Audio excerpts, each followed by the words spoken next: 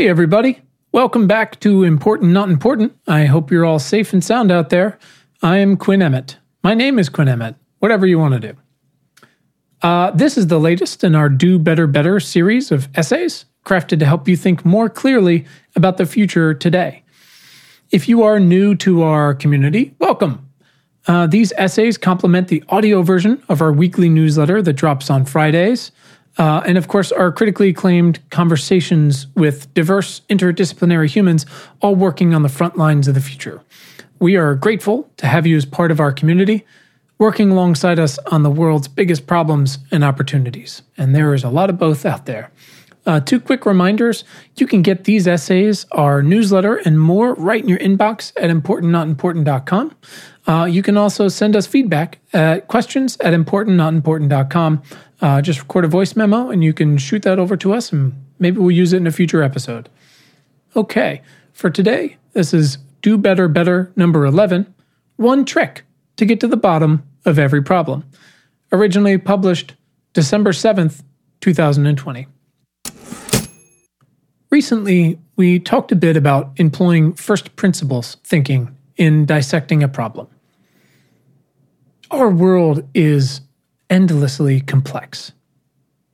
We've got 7.5 billion people, 8 million-ish species remaining, 12 major religions, 192 countries, a wide variety of climates and topographies, as well as finite natural resources and seemingly infinite technical innovations that are somehow both unequally distributed and yet can make or break nations and livelihoods.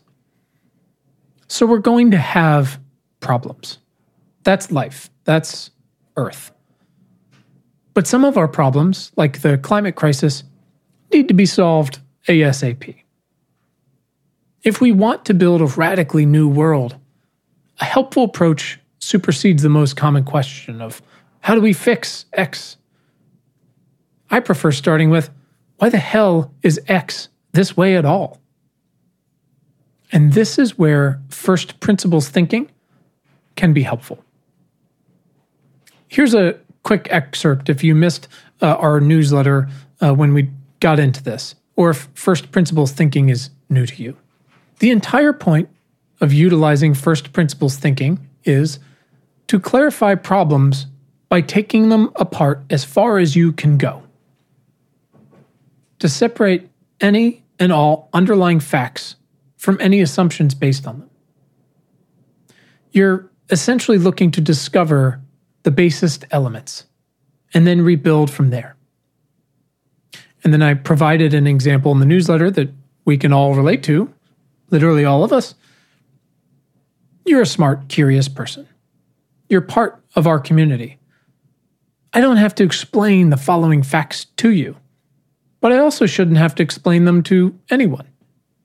That is that food, water, and air are the three human necessities. Even someone like Mitch McConnell cannot deny these things. These are ground-level facts we can agree on because we have to. And yet, these items are increasingly difficult to access. Why? Well, it's complicated. Let's find out. Now, it's important to note, this particular problem, the inaccessibility of clean food, water, and air, does not have to exist. Then why the hell does it exist? Because it's always been this way. Okay, why? Because resources cost money. Okay, why? Because you need labor and infrastructure to process them. And only governments and corporations can afford to do so. And they need to be compensated for their costs, and in the case of business, to profit. Okay, why? Because successful businesses require growth. And now we can keep going with this. Why do businesses need to profit from these resources specifically? They don't need to. They choose to. Why? Because they are simultaneously scarce and essential for survival and thus valuable because they are to a person with little capital, otherwise finite resources? Why? Are we required to charge for them because they are so limited? Why? If a government makes subsidies available to businesses or people for the extraction and processing of such resources as, say, fossil fuels, could they also, or instead, subsidize and guarantee clean air, food, and water? Here's my new assumption based on what we now know. Rational humans can go back and forth on taxes, on capital punishment, on speed limits, on agricultural subsidies, on public transportation budgets, on international corporate tax havens, on public money for private sports stadiums, so much more. But denying fellow humans clean air, water, and food is a human rights crime and should be treated as such every time. There are myriad ways to profit in a capitalistic society. Choosing to extract profits from these when they are now in such short supply is morally corrupt. And we've talked about identifying your personal 3 or 4 North Star values and making sure every choice you make with your time and your money lines up with those. The same set of standards can be utilized quite simply for elected officials and business leaders.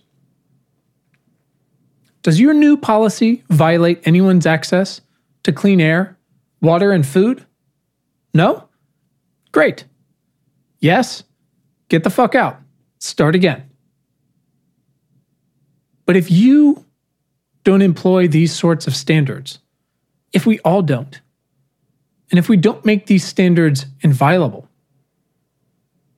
things will continue to be done the way they've always been done, and a radically better world will remain light years away. Because these are the building blocks for the whole goddamn project. It's actually nice to have such crystal clear elements in play. Oh, well, the human body cannot survive without these 3 things? Great. I guess that's table stakes. Moving on. Do this every day. Stand in your child's tiny shoes for a moment and ask why over and over and over until you get to the bottom. Clarify your thinking by reducing problems down to the irreducible. Challenge assumptions built on those irreducible problems, especially the assumptions of those in power. Insist on reputable evidence. Highlight the shit out of the consequences of the world we've built, and then rearrange the blocks to show in no uncertain terms that we can build something better. Our world is so fucked that an essential perspective to arm yourself with is things do not have to be this way. We don't have to pay women less. We don't have to drink milk from cows. We don't need to eat those cows either. We don't need to use cars powered by pulverized stegosaurus bones. We don't need to continue investing in industries that profit off the backs of historically marginalized citizens. We don't need gas stoves. Black and brown people don't need to breathe dirtier air, drink dirtier water, and live and go to school in the hottest part of every city in America. These problems don't have to exist. All right, I hope this helps. Try it out today. Make it a practice. Thanks. Okay, folks. Last thing before we get out of here, if you're listening on Apple Podcasts, you know the deal. Quick rating and a review would go a long way to supporting our community and building this thing. Same thing for a player like Overcast. Wherever you're listening, hit the star button or whatever it is. It takes 1 second, right at the bottom of your phone there. We would love if you joined our community and subscribed to these babies. Tell your friends. You can do so anywhere you listen to podcasts. Just take your phone's friend when they're not paying attention and hit the subscribe button. It's great. You can also find plenty more awesome tools to fight for a better future at our website. You can also find some baller gear. They're super comfortable, great stuff, some stickers, all kinds of good stuff. And of course, our newsletter, all at importantnotimportant.com. Thanks, everybody.